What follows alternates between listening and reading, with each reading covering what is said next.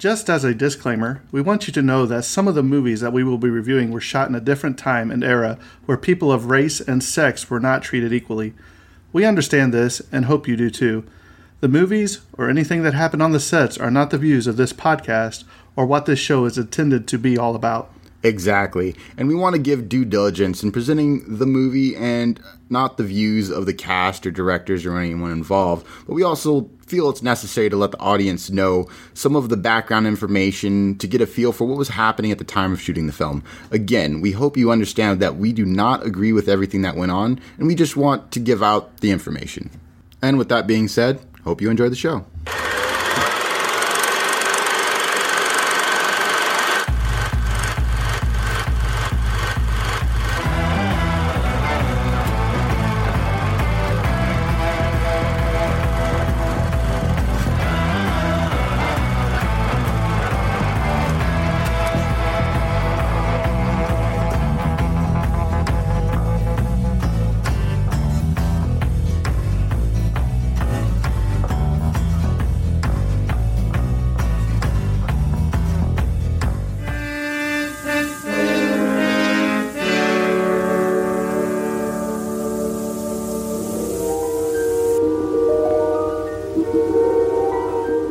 There is a fifth dimension, beyond that which is known to man. It is a dimension as vast as space and as timeless as infinity. It is the middle ground between light and shadow, between science and superstition, and it lies between the pit of man's fears and the summit of his knowledge. This is the dimension of imagination. It is an area which we call the Twilight Zone.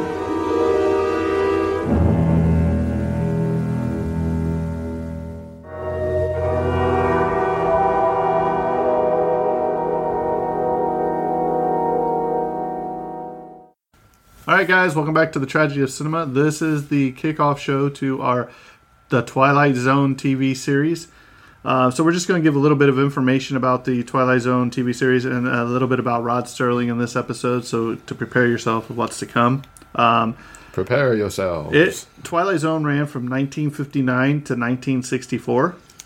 So 5 years. And then came back in 2019. right. But not by Rod Serling. This was created by Rod Serling, who narrated all 156 episodes. Yep. And that's something you always look forward to because they give a little clip and then he's standing there on the set, and he's like, what you're about to see, and it goes into something. Great voice. Wow, fantastic. Fantastic voice. This won several awards, which we'll get to. I didn't want to just throw them all out here at the beginning, but I figured if we go episode by episode, if they've won something for it, then we'll throw it in there. So I think IMDb has the best sounding synopsis I've ever heard for the Twilight Zone. Get the load of this. It said, the ordinary people find themselves in extraordinarily astounding situations which they each try to solve in a remarkable manner. I was like, I couldn't have said it any better myself. Yeah.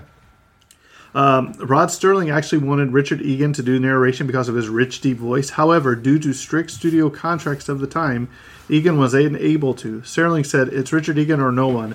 It's Richard Egan or I'll do the thing myself, which he did himself. Perfect. Right. He was true to his word. Rod Serling actually made up the phrase the sixth dimension to use in season 1's opening narration. William Self of CBS asked him, what was the fifth dimension, given that dimensions 1 through 3 are exemplified by a line, a plane, and a cube, respectively, and the fourth is time. Serling answered, I don't know. Aren't there 5?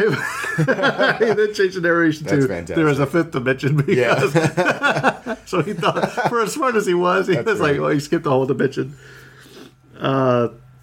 He had come up with the term the Twilight Zone on his own. He liked the sound of it, but after the show aired, he found out that it is an actual term used by U.S. Air Force pilots when crossing the day and night sides above the world. Rod Serling invited viewers to submit scripts. He was flooded with over 14,000 scripts. Oh, wow. And he actually got around to reading 500 of them. However, only 2 were any good, and he couldn't use them because they didn't fit the format of the show. Oh, can you imagine? No. 14,000? I'm sure it could have been like reformatted to work, though. Yeah. Almost all of the men in season 1, introduced by Rod Serling's opening narration, were described as being 36 years old. I thought that was like 36. I mean, is that like midlife? He he's ranked number 1 in TV Guide's list of the 25 greatest sci-fi legends.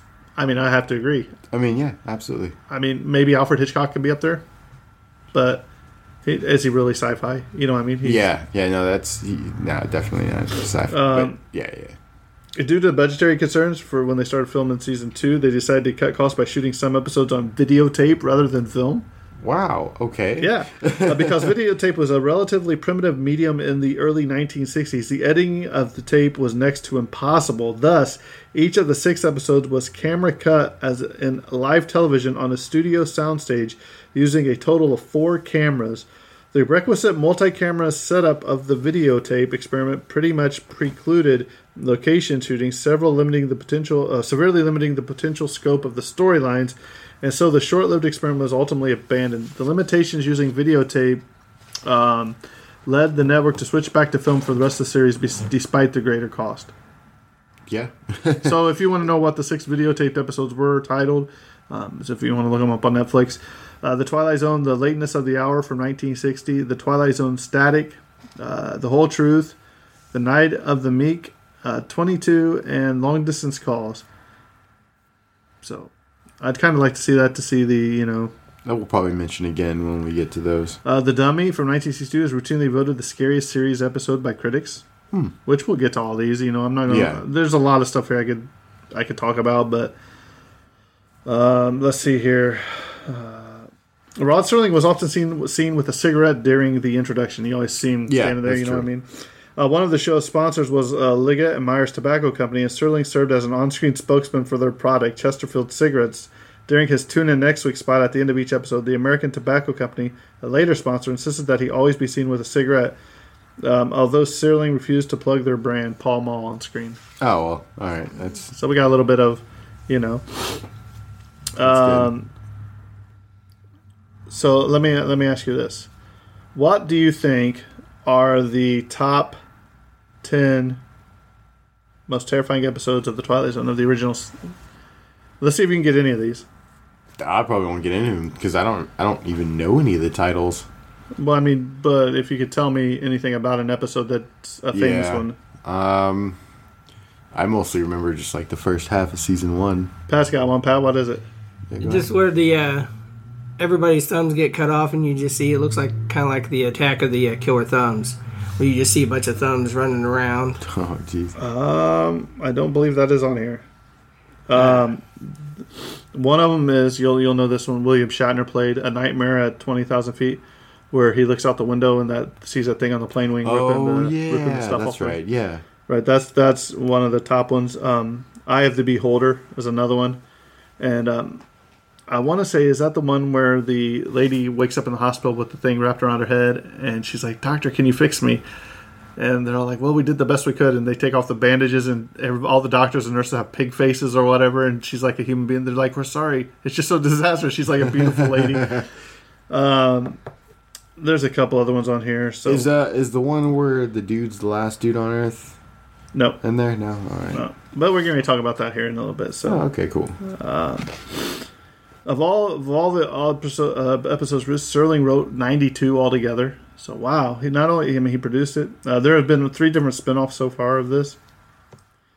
Let's see. Okay, now we're going to talk a little bit about Rod Serling's life. Terrence, don't fall asleep. Are you willing to turn to the 17th dimension? He was born December 25th, 1924 in Syracuse, New York. He died June 28th, 1975 in Rochester, New York, complication arising from coronary bypass operation. Oh, man. His birth name was Rodman Edward Serling. He was only 5'4".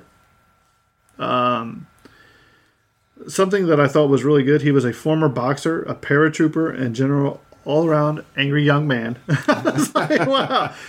He was one of the radical new voices of the golden age of television. Long before The Twilight Zone, he was known for writing such high-quality scripts as Patterns and Requiem for a Heavyweight, both later turned into films.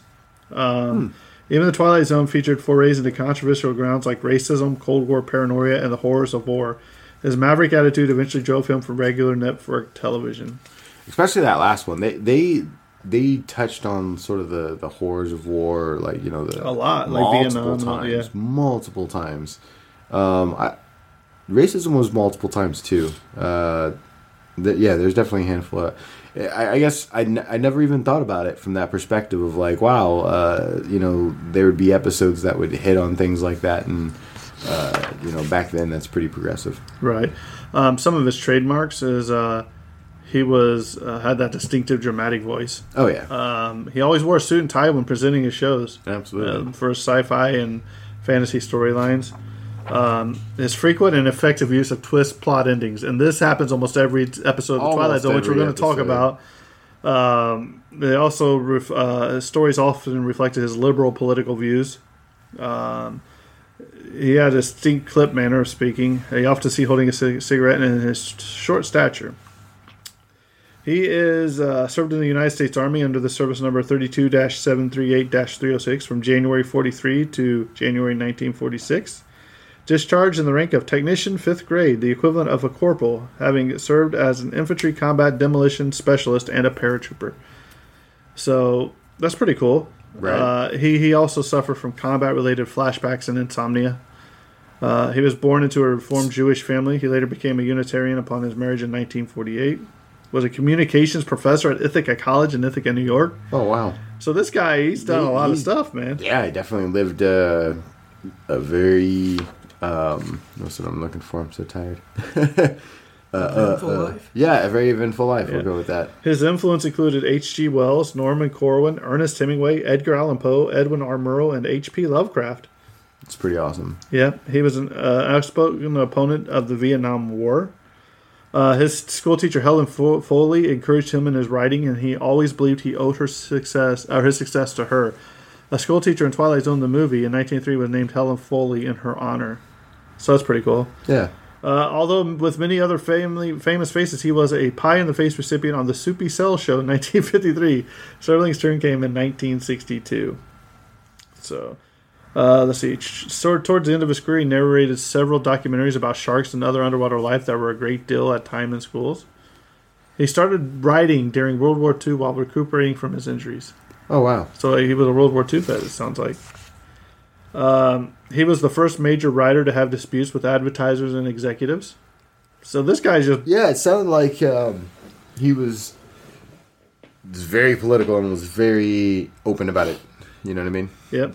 Was friends with Star Trek, the original series creator Gene Roddenberry, who had the honor of reading the eulogy at Serling's funeral. He was inducted into the Television Academy Hall of Fame in 1985 and Science Fiction and Fantasy Hall of Fame in 2008.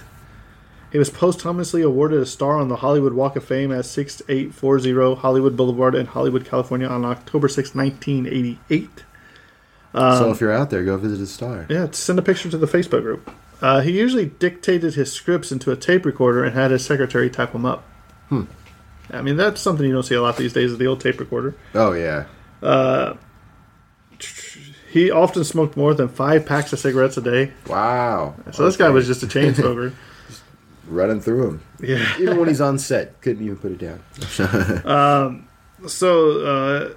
He grew to hate his time while working on the Night Gallery TV show. Once producer Jack Lard was granted total control of the show's creative input. So, we're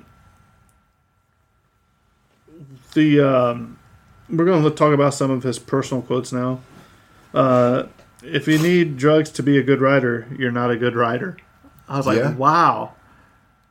That's pretty interesting. You know, I want to touch on that for just a moment. And it's on topic, but it's also just only slightly deviating. It almost kind of I've heard it as a joke, but I always it's something that I think it should be taken more seriously, and that, you know, obviously that's addiction to things.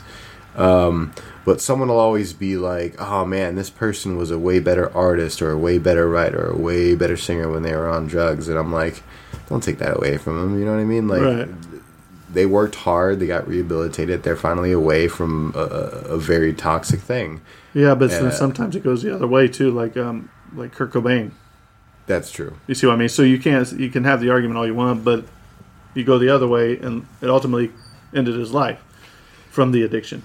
Yeah. Do you see what I'm saying, though? So I understand what you're saying. Like, hey, they may have been a better, you know, they may have well, I'm just wrote that script under the influence of a substance, but don't take that away from them because the substance that they produced was good. I mean, that's not to take away from the work that they did. Honestly. Right. I'm just saying for someone to like listen to like a recent work, but like they'll come out with something great, and then they'll come out with something else, and then the go and be like like they should go back to doing drugs because they were making way better music when they were. Right. I think it's I see where you're going with that. Yeah, exactly. So that's what I mean. Like it's a terrible comment that I always hate hearing. But no, it's cool to hear that when people get to break those addictions. Right. Hey, and it just dawned on me that he was actually born on Christmas Day. Really? Yeah, in 1924. He's like, I was a Christmas present that was delivered unwrapped. I was like, well, that's hilarious. Hollywood's a great place to live if you're a grapefruit. That's an interesting statement. That's funny. He said, being like everybody is the same as being nobody. This guy, man. Okay, I like that statement. That's good. Yeah. Writing is a demanding profession and a selfish one. And because it is selfish and demanding, because it is compulsive and exacting, I didn't embrace it. I succumbed to it. Man, he's just had so many things. Like he says, I've had my moments of depression, but I guess you'd say I'm a pretty contented guy. Fame is short-lived. 1 year after the show, The Twilight Zone goes off the air, they'll never remember who I am, and I don't care a bit. Anonymity is fine with me. My place is as a writer, which I have to disagree because here we are still talking about you exactly 40 years later, 60 years later, whatever it is. And this, you're going to laugh at this one. This is something that's funny, but I want to throw it in here. From a congratulatory letter to Playboy for publishing a noxious interview with neo-Nazi George Lincoln Rockwell, 1964. 11 years of national genocide and 10 million lives later, we have learned to realize that even the most sophisticated society can still fall prey to an invasion of monsters. It is not public exposure that helps these perverters of human dignity. Rather, it is apathy. Laughter and derision might momentarily embarrass them, but in the long run prove no deterrence whatsoever. What is desperately needed to combat any ism is precisely what Playboy has done, an interview in depth that shows us the facets of the enemy. You should be given a commendation for a public service of infinite value. So there you have it. So that's just a little quick introduction to the TV show and a little bit of Rod Serling's life to see where he was coming from. He was very, against the wars. He had served in the Army. He was a writer, college professor, but just an all-around interesting guy, I think. Oh, yeah. So stay tuned. We're getting ready to kick off the Twilight Zone Season 1, Episode 1 next. That being said, we're going to wrap up this early edition of the total Twilight Zone series, and that's a wrap. And cut.